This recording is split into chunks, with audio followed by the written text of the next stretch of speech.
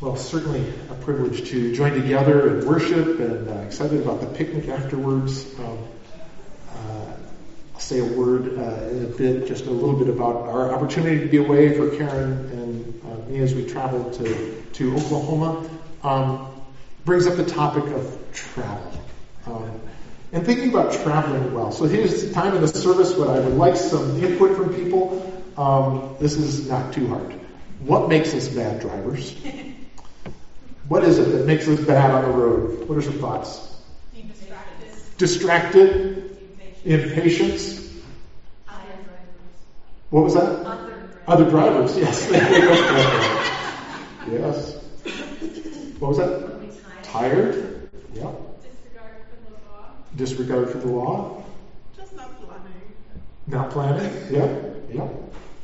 No shoulders on the road. No shoulders. We found some mountain roads and they were kind of dropping off. I'm not sure it made us bad drivers. It made us nervous drivers. Nervous passengers.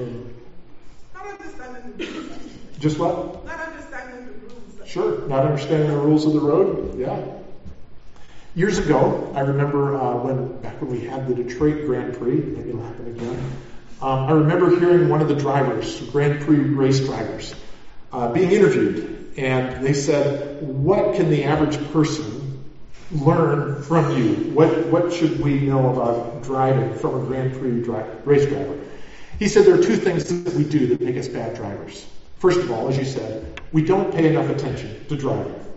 We pay attention to our phone or to the other people or to other things that are in our minds. We don't pay enough attention. And then, when something happens, we overreact.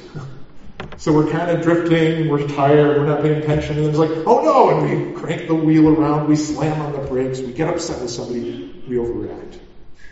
This made me think, what makes us bad travelers in life? Well, maybe we don't pay enough attention to living. And then when something happens, we overreact. And I wonder how true that might be of us. We want to think about navigating life, living life today. And I want to start by taking a minute to pray, to ask God to help us learn to navigate life better, especially in challenging days. And these are very challenging days, both personally and in the country, the United States, and around the world. And so we need to know, how do we navigate well? So let's pray. Our Father in heaven, we thank you that you don't get distracted and you don't overreact. Sometimes we feel like you're not paying attention, but maybe we're the ones who aren't. And so we ask that you teach us. I ask that your hearts attention and that you would cause us to react well. We thank you, Jesus, for your powerful, wonderful words. Holy Spirit, for your work to open our hearts to bring a conviction, a confidence in the truth of what Jesus has said. So we pray that you do that work today. We do. Thank you. And anticipate your work.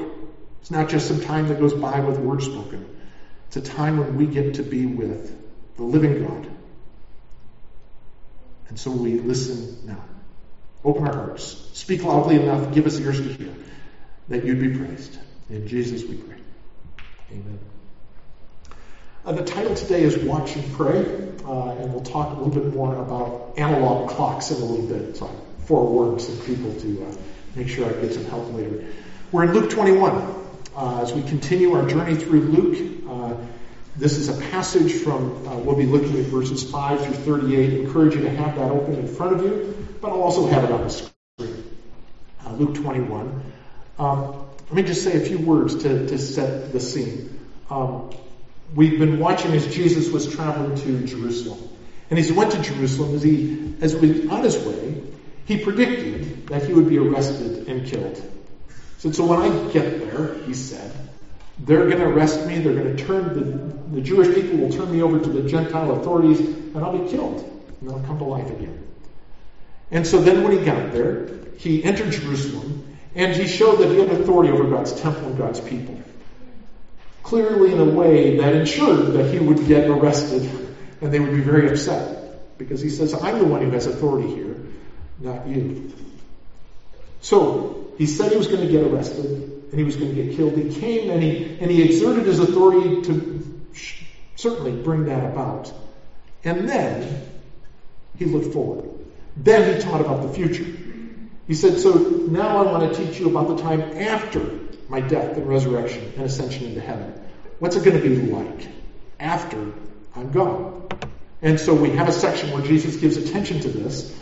And so we just had a chance to travel, stayed at a couple of different places along the way. And, for those of us who can remember life before GPS, it was a really different experience when you had to plan ahead. You had these printed maps, and they weren't updated very frequently, and so you'd get lost.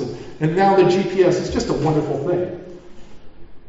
Except there's one place that we stayed, and they had this funny address. It didn't fit the normal pattern of addresses, but okay, this is the address. I put it into the GPS. We were told this was going to be a cabin that would be out a remote place overlooking a fishing pond on a farm, and thought, oh, this would be a really cool place to go. So we followed the GPS. It's like, this is an interesting place to go. Led us into a neighborhood, and the third house on the left, that was the one. And we thought, this doesn't fit the advertising. Well, that was Apple Maps. Let's try Google Maps. So I switch over to Google Maps, and sure enough, it's the same place. This doesn't seem right. Okay, let's try to figure out directions. And so then, classic, old school, we stopped at a gas station and said, can you tell us where to go? And they gave us some idea. Went back to the directions, and they said, for the place that we rented. And they gave some instructions, and finally, these are starting to make sense. And eventually, sure enough, we found this cabin out in the middle of nowhere. Nobody else around, and it was a very remote place. The GPS didn't help us. So I say all of that to say, we would like Jesus to give us GPS coordinates when he talks about the future. But he doesn't. Right, so it's like he gives us directions through mountains without a map, without a GPS, and without an address. So what do you do to give somebody directions when there's no map, no GPS, and no address? You start talking about some landmarks. Right? Be watching for this. You'll see this out your window, and then the road will be like this, right? And this is what Jesus was doing. One other travel story. If you remember Jim and Barb Beck, when they moved out to Colorado, and continue to follow. Barb passed away a while ago, and thankfully Jim, who is not doing well, he is stronger now than he was. We're so thankful for that. Well, Tom and I had the chance to make the trip out there, and we got to do some mountain flying. And so this is a picture. I was the pilot, and this is the picture looking out the window, and I had a wonderful time doing this flying. But flying in the mountains is really hard. But the thing I wanted to show you is, notice the mountains in the picture. It can be hard to separate them, right? There's a bunch of mountains, and it's hard to tell how far away things. I think prophecy is often like mountains in a picture. It can be really hard to figure out what's near, mid, and far. They kind of blend together. Okay, I think I can tell that one's in front of that one, but I can't tell there. And how far apart are they? I don't know. And so this is a big part when people read prophecy, especially a passage like we're looking at today. They spend time trying to figure out, now is that for the distant future or the near future? When does it change? And we need to work that out. Well, I'd like to suggest that maybe that's not what is most important. Maybe being able to figure out exactly which goes where and how soon and how far isn't the point. And in any case, I can't solve it. What we're going to look at today is what Jesus said, and especially pay attention to his commands. He says, here's what's coming, but here's what I want you to do about it. And I think that's what we should pay the most attention to. So we're going to walk through a number of verses today as Jesus taught, just to make a few observations. So Luke 21, verse 5. Some of his disciples were remarking about how the temple was adorned with beautiful stones and with gifts dedicated to God. But Jesus said, as for what you see here, the time will come when not one stone will be left on another. Every one of them will be thrown down. Let's stop there for a second. Jesus was teaching in the temple, and some of the people who were listening to him teach said, look at this temple. Isn't it amazing? And it was. It was an amazing place, a gorgeous place. It was a place that you could see from the mountains around, and when you walked in, it was dramatic, and even more than that, it had great symbolic power. That to them, the temple was a place of power. It was the holiness of God. It was a place of glory, just beautiful and dramatic. Our space for worship is very utilitarian. The temple wasn't.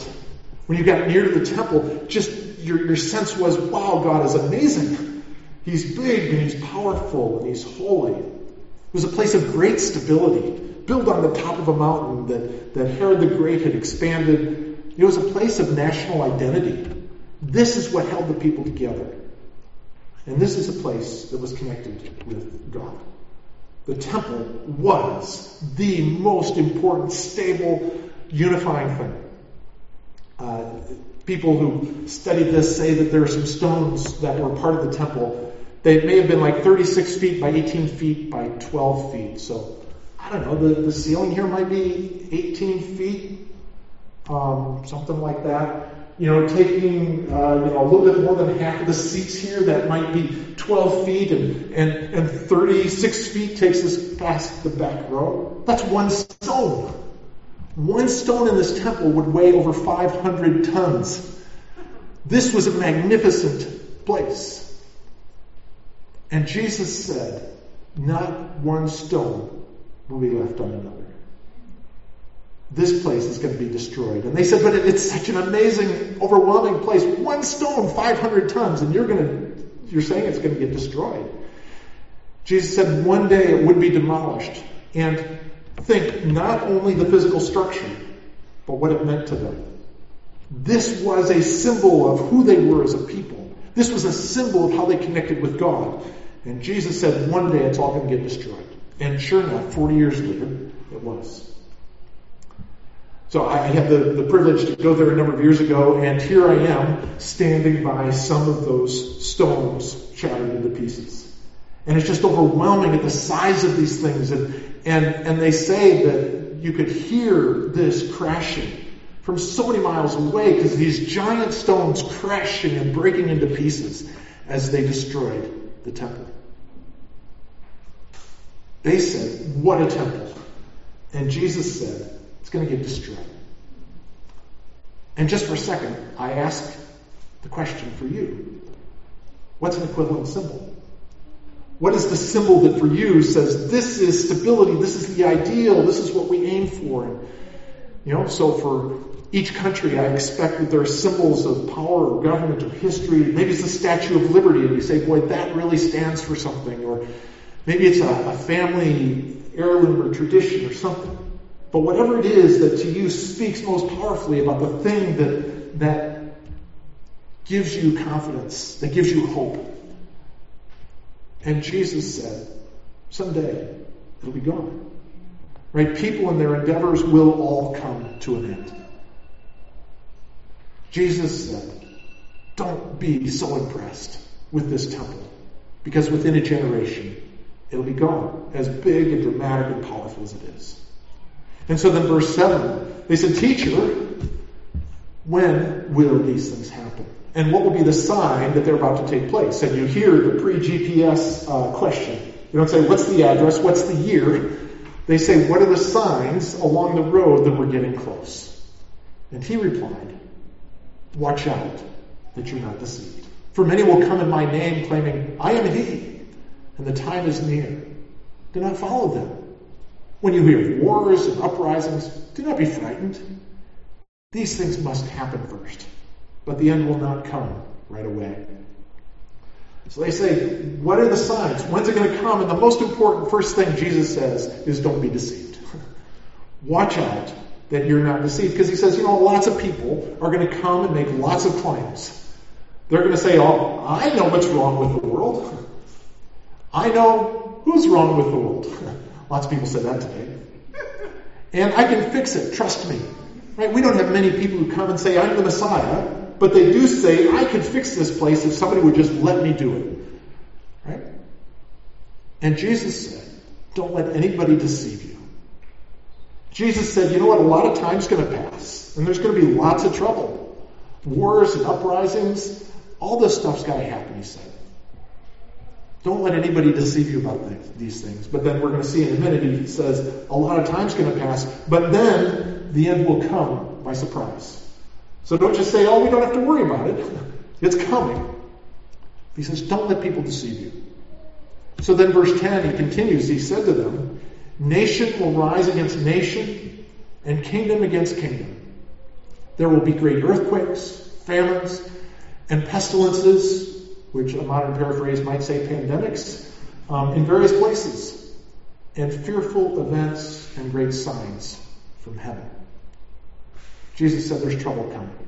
Lots of trouble and upheaval, right? Battles and earthquakes and famines. And he says this is going to happen in various places. These are global issues, right? They're global troubles and natural disasters, he says. These things are going to come in a big and dramatic way.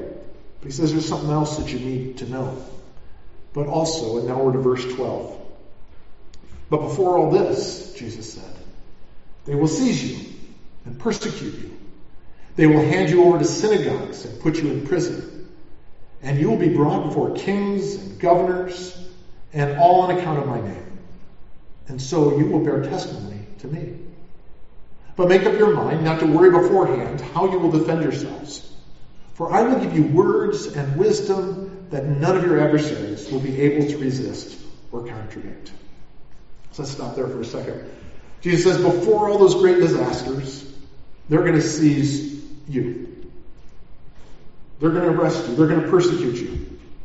Now, one really important part of reading the Bible well is to know that you in the Bible doesn't always mean us. Right? Sometimes it says you, and here's a promise to you, but it might not be a promise to me. And so we have to separate this out. And so this is a passage that we try to figure out. Well, who's he talking about? Is he talking to them? Is he talking to me? Is he talking to others? And it's a good question. But here's one thing that's for sure. The book of Acts, which is Luke part 2, describes exactly these things. That we're told about how they were seized and persecuted, how people were taken into the control of the synagogues. And after being taken to the synagogues, which was a Jewish control, they were taken to the kings and the governors, which is the Gentile control. And then they did what Jesus said. You will bear testimony about me. You will tell people about me. You're going to be arrested in my name, and so you will tell people about me. And it is a wonderful thing through the book of Acts that trouble was always turned into an opportunity to point to Jesus. Whenever they had trouble, they would point to Jesus. They would say, well, we can trust him. They'd say, we're here because of him. The power you're wondering about, that's from him. If you'll slow down and listen, we'll tell you about Jesus. And this is what Paul did in front of kings and governors, is told people about Jesus. So whatever else this means, clearly Jesus was talking about a time that Luke then describes in Acts. And certainly there are times throughout the history of the church that there have been waves of persecution. And we do see also that somebody like Stephen was given words to say that people just said, wow, the Holy Spirit is at work. That Peter and John had words that nobody could respond to, nobody could confront. So then verse 16, Jesus goes on. You will be betrayed even by parents, brothers and sisters, relatives and friends, and they will put some of you to death. Everyone will hate you because of me, but not a hair of your head will perish. Stand firm, and you will win life. So again, stop for a second. He says, this action will even come within the immediacy of family, right? Your parents, brothers and sisters and relatives and friends being those who would betray you. So he says it's not just about the foreigners, the powers like Rome that are above you, and it's your own people who are going to be involved in doing this. And he says they will put some of you to death. He says everyone will hate you. And this is interesting. He says some of you will be killed. And it does seem that martyrdom does tend to be an unusual thing. Not many people recorded in the New Testament were killed for their faith. At times, a lot of people. But it's some people experience that. But trouble is not unusual. Right? Everyone will hate you. There's a disconnect between the ways of God and the ways of the world. But then Jesus says this really puzzling thing. Not a Herod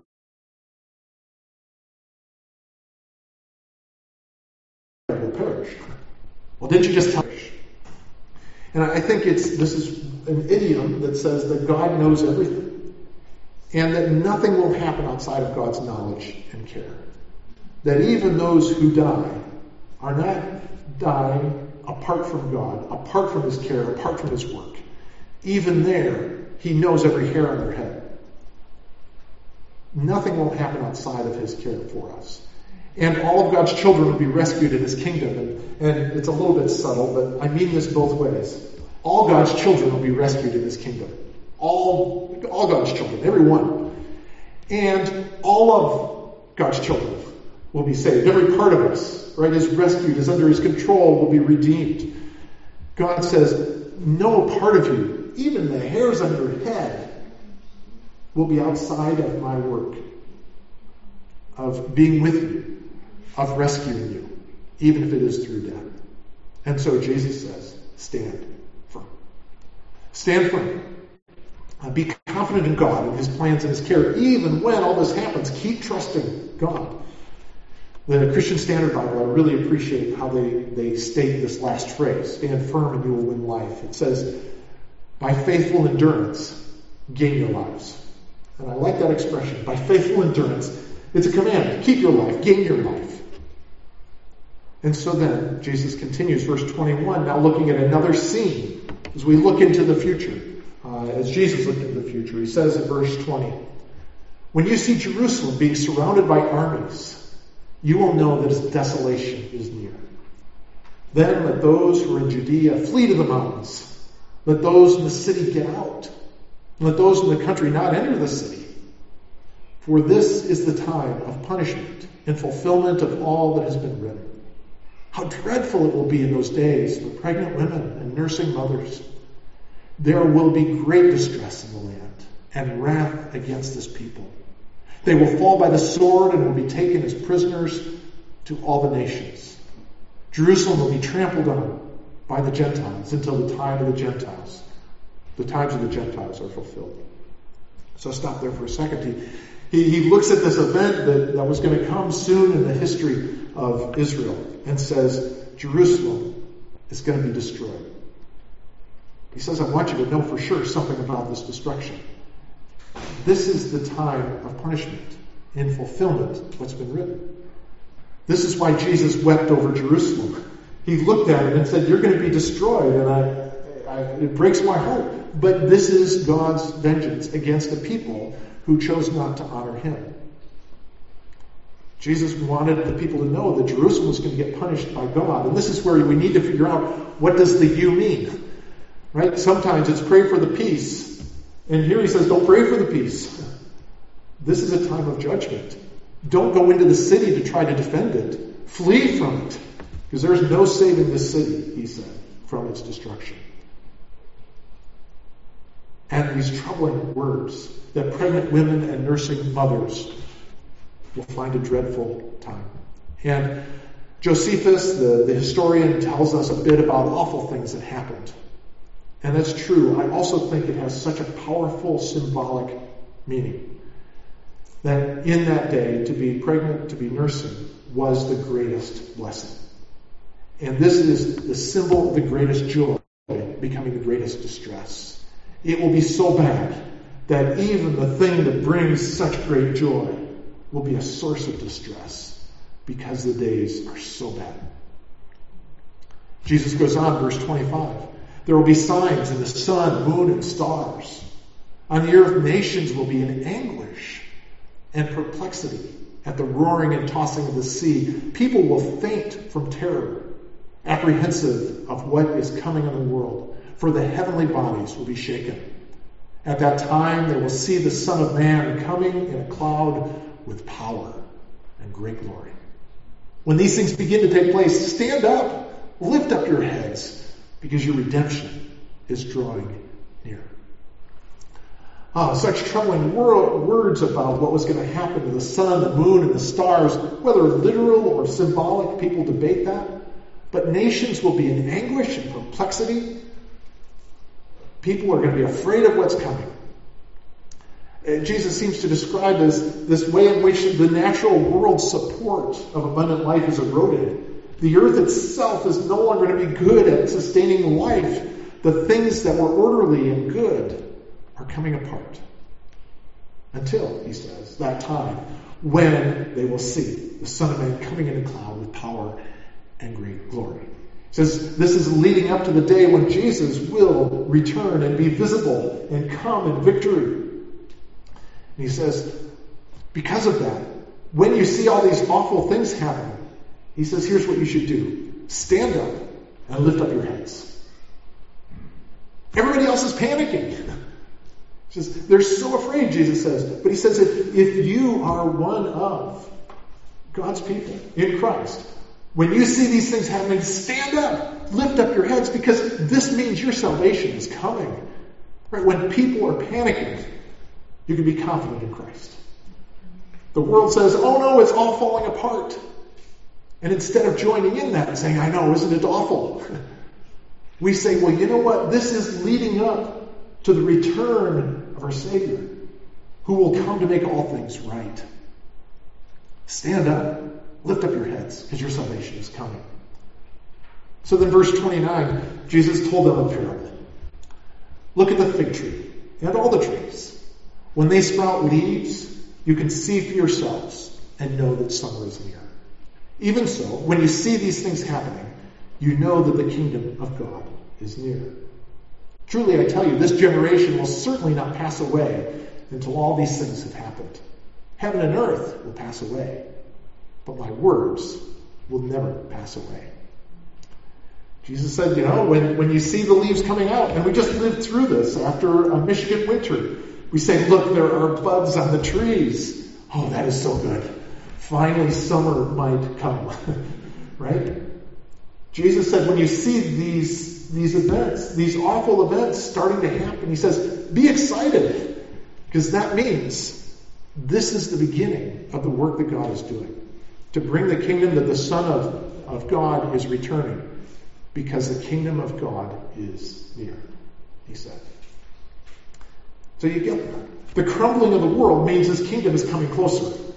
So rather than saying, oh no, yet another disaster, he says you ought to say, okay, it's another day closer to the coming of our Savior. Another day closer to the coming of his kingdom. And so then Jesus, just to torment people who try to understand his words, says this generation will certainly not pass away. And we try to figure out, what in the world does that mean?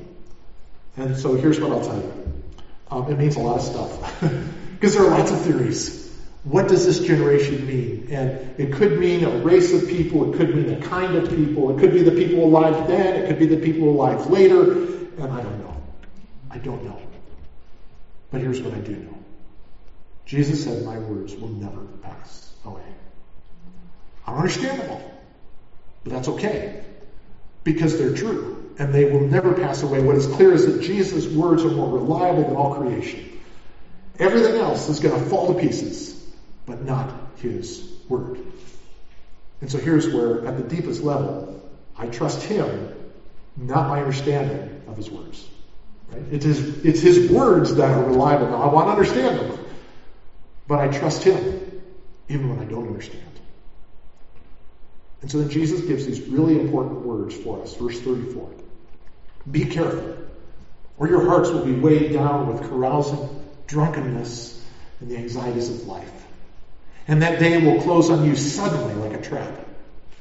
For it will come on all those who live on the face of the whole earth.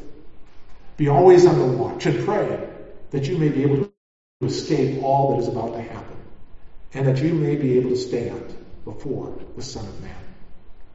I think these very powerful words, these words of warning that Jesus gives, be careful, or your hearts will be weighed down. Be careful. Your hearts will be weighed down, he says, by carousing, by this bad kind of partying and letting loose of self-control that leads to this drunkenness. And he says it's a terrible way to live. Terrible way to live. And your hearts will be weighed down, and you won't be ready. And then the anxieties of life. Not terrible things, just the concerns about life. And he says your hearts will get weighed down just by living life. And then that day will come suddenly. He says, like a trap. If you say, well, later on I'll deal with it. He says, it may be too late. When that trap closes, it's done. Jesus warned. He said we can get weighed down by bad things. We can get weighed down by good things. And yet when the end comes, it's suddenly like a trap. And there's not a time to adjust then. And so Jesus says, again, these powerful words, be always on the watch and pray. He says, choose to give close attention to the King of God. Right? You can get distracted by other things, but keep paying attention to the kingdom of God. Always be on the watch. And he said, pray. And then this funny thing he says, pray that you will be able to escape. Now, escape is what they could do from Jerusalem when it was fallen. Right? He said, if you're in the city, leave the city. Don't go back in. Escape this trouble. But we're told the end of the days, there's not a direct escape from this. Except it's to escape from their power. It is to stand. Right? To escape is to stand firm in Christ until the end and not be ashamed. Just be careful, he says, or your hearts will be weighed down. Be on the watch and pray. And so then we end with this description from Luke about how Jesus kept teaching this. Verse 37. Each day, Jesus was teaching at the temple. And each evening, he went out to spend the night on the hill called the Mount of Olives. And all the people came early in the morning to hear him at the temple. Jesus was teaching. And he continued to teach. This ongoing teaching about the end of human endeavors and kingdoms. And I think this is probably what he taught day after day, warning people. What you see here, this temple is going away. Human activity, human endeavors and concerns, they're going away. Some through judgment, some just through wearing out. Don't hang on to them. Be watching for the return of the Son of Man. He says, be watching for the coming of the kingdom of God. Looking at this passage, of course, there's so many questions about how does all the prophecy fit and what applies to when, and a lot of questions, a lot that is clear. But what is clear is that Jesus taught that his kingdom will one day replace every human endeavor and kingdom. One day his kingdom is going to displace the other kingdoms, the other things that people try to set up on their own. And all people are called to enter into it and live according to this new kingdom before it's too late. Right? And he does give this warning. It's going to come and surprise people. We are to prepare to enter into this kingdom, to live according to it. So, we've seen this before. We look at the Lord's Prayer. Your kingdom come. Your will be done on earth as it is in heaven. Perhaps this also means, may my kingdom end and our kingdoms end. John the Baptist said, I have to get less, and he has to become more. And so praying that his kingdom would come is saying, would you replace our failed efforts at kingdoms? Would you replace the rebellion against you with your kingdom? And I think it also means, may my will end and our will be replaced. Right? Mine is broken, mine is fallen, my agenda is not what the world ought to follow. It's a mess. Would you replace that with yours? So your kingdom come, your will be done on earth as it is in heaven, so your glorious and wonderful kingdom can fill all creation. That's what we pray when we say, your kingdom come, your will be done on earth as it is in heaven. And the reality is, it's going to happen anyway. So we might as well join in pursuing it, right? But it's a glorious one. It is so good. His kingdom will one day replace all other kingdoms. And what could be better than that? Okay, so analog clocks. Reading an analog watch or a clock. So why are there three hands? That's confusing. Tell me, what was that? Seconds, minutes, and hours. Yeah. So we've got these different hands, and so what do you have to do to read the clock? I give Sarah a heads up. Yeah. Know what hand means what. Excellent. We got to know what hand means what, and they have different purposes, right? And so you've got the hour hand, the minute hand, the second hand. The hour hand changes very slowly.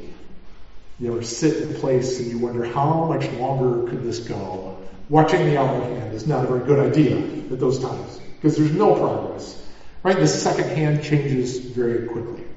Well, I think there's a way that this can help us understand how we look at time and God's kingdom. Sometimes we're driven. So one of the things I found this statement that was so helpful is this. One more time, we're going to get there. I want you to be able to see it. Here we go. So often, chaos is not a sign of the end, but a sign of human fallenness throughout the ages. Right? We think, oh no, and everybody thinks, now look at how awful the world is. That means it's ending today. And in reality, what it means is the world is still broken. Whether or not it means it's ending today, I'm not sure. But this is why every generation says maybe we're the last generation because look at what's happening. It's because every generation has a fresh expression of the chaos of humanity. But if we live our lives following the second hand of the clock, the troubles come and go over and over again, and we may panic over and over again. It's like saying when the second hand reaches the top, maybe the world will fall apart. And we watch it go to the top. Oh, it's going to fall apart. And we survive that. Oh, it's coming up to the top, right? And we do this cycle after cycle. We do this in news cycles. We do this in family relationships. We panic because yet another time it looks like that second hand is going to hit the end. Sometimes we spend our time looking at the minute hand of the clock. Right? When we watch the minute hand, very often I think this is where we may be weighed down with the anxieties of life. We're not panicked like it's going to end. But we say, I just have to be more productive. Just got to get more done. I got to go more connections. I'm just going to get more done. I'm going to do more things. And Jesus said, be careful, or your hearts will be weighed down with carousing, drunkenness, and the anxieties of life. And those are both two different things, and often they're deeply connected. That the anxieties of life often lead us to bad choices about drunkenness or other things to deaden it. But our concern for both good and bad things can get in the way. Just if I can't advance at the moment. If you can get me back. That's all right.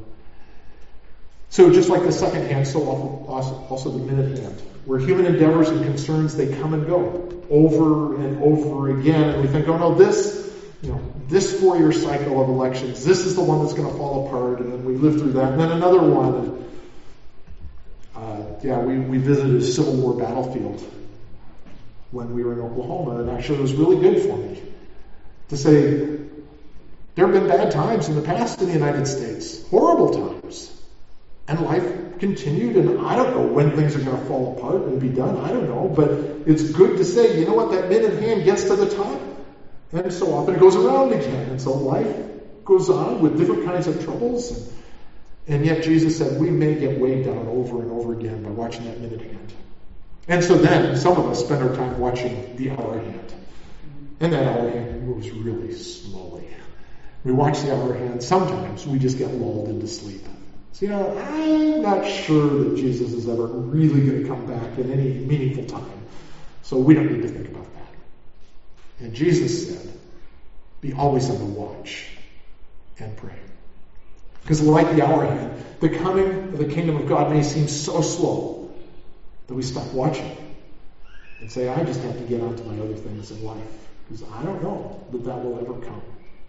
Right, so how do you read an analog watch or a clock? And you've got to pay attention to all three hands and trust God. Right, we can live well if we pay attention to the repeated crises. And we do need to do that. So be transparent. Wrestling with these things today. Didn't get enough sleep last night. That matters. Right? It matters. But it's also one of these crises that tends to repeat itself. And so don't panic today. Deal with it. Right? Do the right thing. But you have to pay attention to these repeated crises because the second hand keeps going around. We have to pay attention to the story of God in our lives. to the story of trouble and to say, you know what, someday my life will end. And we have to pay attention to that. And we do need to pay attention to the decay and the trouble in the world, and that's like the hour hand. It keeps going around. And sometimes kingdoms end. Sometimes a place like Jerusalem was destroyed. To live well, we need to know that every passing second, minute, hour, we're actually getting closer to the return of Jesus Christ and the appearing of his kingdom. And just like when you read an analog clock, to get it right, you have to pay attention to all three hands. But the hour hand has to rule, and then the minute hand gives you adjustment to that, and the second hand gives you adjustment to that.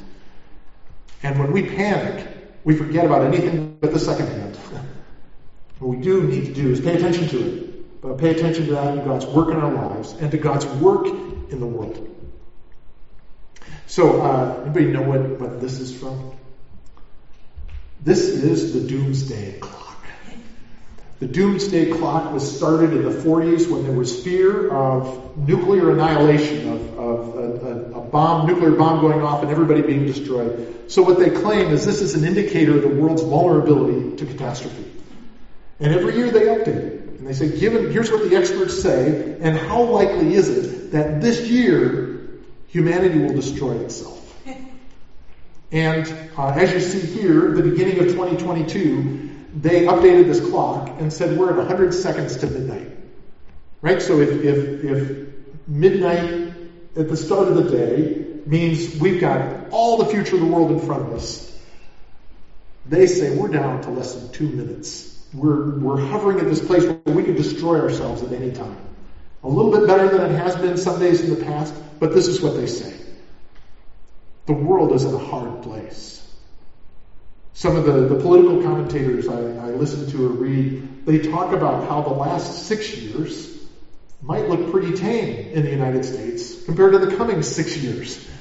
And my heart goes, oh no, what are we going to do? Right? It's great trouble. And sometimes people look at the church in the West and they say, given where it is, oh no. And we update our doomsday clock. And we say, we are so close. So Peter says this from what Esther read this morning. Praise be to the God and Father of our Lord Jesus Christ. In his great mercy, he has given us new birth into a living hope through the resurrection of Jesus Christ from the dead, and into an inheritance that can never perish, spoil, or fade. This inheritance is kept in heaven for you, who through faith are shielded by God's power until the coming of the salvation that is ready to be revealed in the last time. As Christians, we're awaiting not our doom, but our greatest joy. And Jesus said, when you see trouble coming, know that your greatest joy is getting closer. Now, I want to clarify something. I'm really convinced there's some things that Jesus wasn't saying that might feel like he's saying. Jesus was not saying that justice and mercy in this world don't matter. Like saying that, the old expression, the Titanic is going to hit the iceberg and sink. So don't worry about trying to do anything good on it. It's going down. Just abandon it. And Jesus didn't teach that. He says it's still good and right to pursue justice and mercy in the world, even though it's going to come to an end in trouble. Jesus was not saying that life and nature don't matter and say it's all going away, so forget about it. He didn't teach that. He said, no, value it. He didn't say that wisely handling crises doesn't matter. He says, be wise. Handle the crisis. Pay attention to that second hand. But here's what he was saying. We are to follow his will and his ways in this age. Right? So we reach forward to his kingdom and say, no, how do we do that here? How do we show justice and mercy here? Because that's what his kingdom is about. Right? How do we promote life here? Because that's what his kingdom is about. And we do this while we await, with hope and anticipation, the full expression of his kingdom when Jesus returns. And so when you think about how somebody with the hope of the return of Jesus Christ ought to behave in the world today, I would say this. Those who have this hope ought to have the greatest commitment and strength to care for what is entrusted to us now. If this is what he's given us now, we'll use it the best we know how, with his strength, with his wisdom, because that's what he's given us now. As we wait for what he's bringing, and that's what it is, to be ready for his return. Because Jesus said one day his kingdom will replace every human endeavor and every human kingdom. And all people are called to enter it and live according to it before it's too late. We know human endeavors and human kingdoms come and go. I was thinking about it this week. Some of us remember when the only way to communicate via technology was with AOL. And you had to log in with a modem. It's how could the world live without AOL? How could the world live without the Alta Vista search engine? Right? And now who even knows these things? And so today we say, how could the world live without Google? Oh, for the day. Oh, for the day. But how can we live without it? Right? It seems so much like it could never change, but it will. It's going to be replaced by something else. Because human kingdoms and human endeavors always go away. Sometimes they're like the stones of the temple that seem so rock solid, nobody could imagine the temple getting flattened. Nobody could imagine that. Sometimes it's because they're like shadows that disappear in a moment. Whether things seem stable or not, they're all going away to be replaced by the kingdom of God. His kingdom will definitely come. And Jesus said it will come suddenly and completely and gloriously forever. So he says, get ready. Application is very simple in the sense that it's just directly from Jesus' words. First of all, he said, be careful. Be careful, or your hearts will get weighed down with carousing, drunkenness, and the anxieties of life. And we know that many things can choke our spiritual lives. Many things can steal our peace in God, our joy in God, the hope we have in God. So many things can do this. Some of the things are bad things. Right? There are bad things that can dull our hearts and our minds, pursuing pleasure in wrong ways and pursuing vengeance because it seems like this will bring us such satisfaction. And all these things that we do, they're bad things for us to do, like drunkenness. But it's also true that there are good things that can dull our hearts and our minds. There are good things like family and career, financial security and seeking justice. These are good things. And yet, Jesus said, be careful, because your heart could get weighed down by those things. And so it's important for us to ask, when Jesus says be careful, to ask ourselves, what keeps us from really listening to God's word? Are there things in your life that just make it hard for you to slow down and say, I want to know what God has to say, and I want to really hear it? These are things that weigh us down. What keeps us from loving God more than anything else?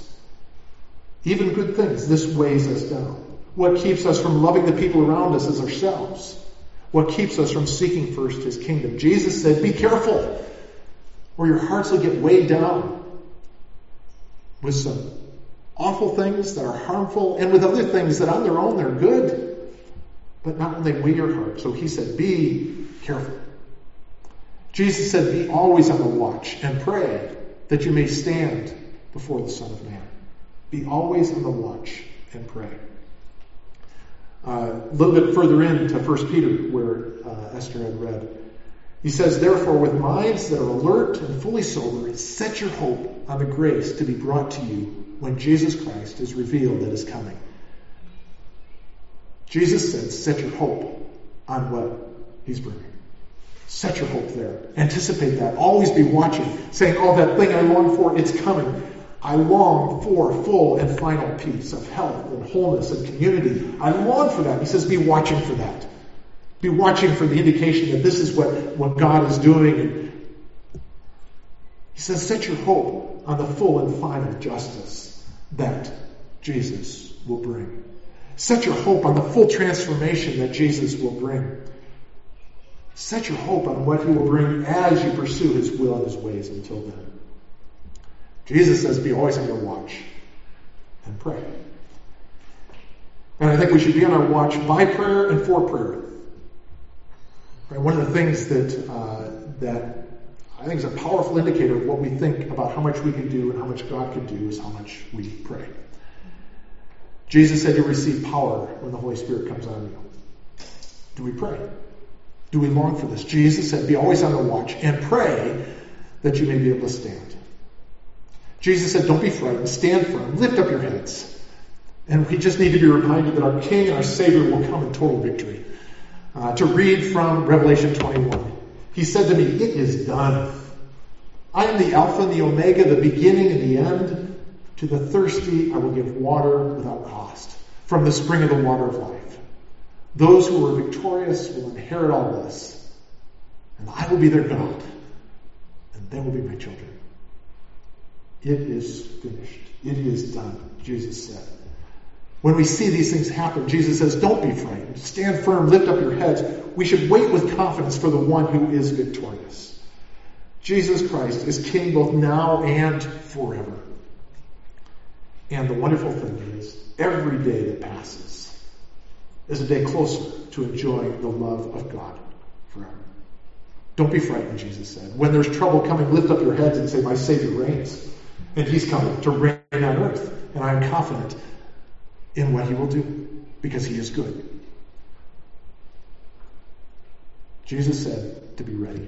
And this is a real warning, because he says the end will come springing suddenly like a trap. It's not going to come and say, excuse me, you probably ought to get ready because, and that warning's already coming. He says when it comes, it will spring like a trap. And if you're not ready, you will miss it. So what do we do? I love this image. Another of my favorite. I love simple things. I love this interaction between the criminal on a cross hanging next to Jesus as they're both dying. The criminal hanging on a cross next to Jesus said, we are punished justly, for we are getting what our deeds deserve. But Jesus has done nothing wrong. Then he said, Jesus, remember me when you come into your kingdom. Jesus answered him, truly I tell you, today you will be with me in paradise. I love that expression. Jesus, you're entering your kingdom. When you do that, would you just think of me? Would you make sure I could be a part of it? And Jesus said, of course. Right? And the prayer is this, Jesus, I deserve punishment, not life. But since you died for me, please remember me in your kingdom. And he will. The victorious King of all kings. Jesus' kingdom will one day replace every human endeavor and kingdom, and we are all called to enter it, live according to it, before it's too late. So as the clock ticks, pay attention to God's word and God's spirit and God's work. Romans 13 says, the hour has already come for you to wake up from your slumber, because our salvation is nearer now than when we first believed. So I encourage you, maybe you want to change your cell phone or your watch, if you can do that, to an analog clock for a little bit. And just as you watch the second hand going around and watch the minute, the hour hand, just say, where's God's work in this? We're going to take a minute to pray, because Jesus said to do this. And so it's just going to create some space. I'm going to read again these words, and then just give a space for us to do what Jesus said, to be watching and to pray. And as you pray, consider what weighs your heart down from trusting God, what distracts you from hoping in God. And then pray that you may be able to stand before the Son of Man. Pray, because of your sacrifice, Lord, remember me in your kingdom. So listen to these words of Jesus. Be careful, or your hearts will be weighed down with carousing, drunkenness, and the anxieties of life. And that day will close on you suddenly like a trap.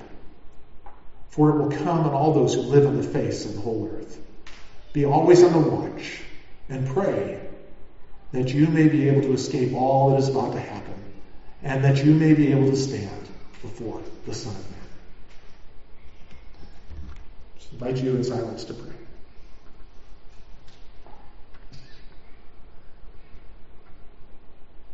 Undefiled and unfading, kept in heaven for us, and will be brought to us at the appearing of our Lord and Savior Jesus.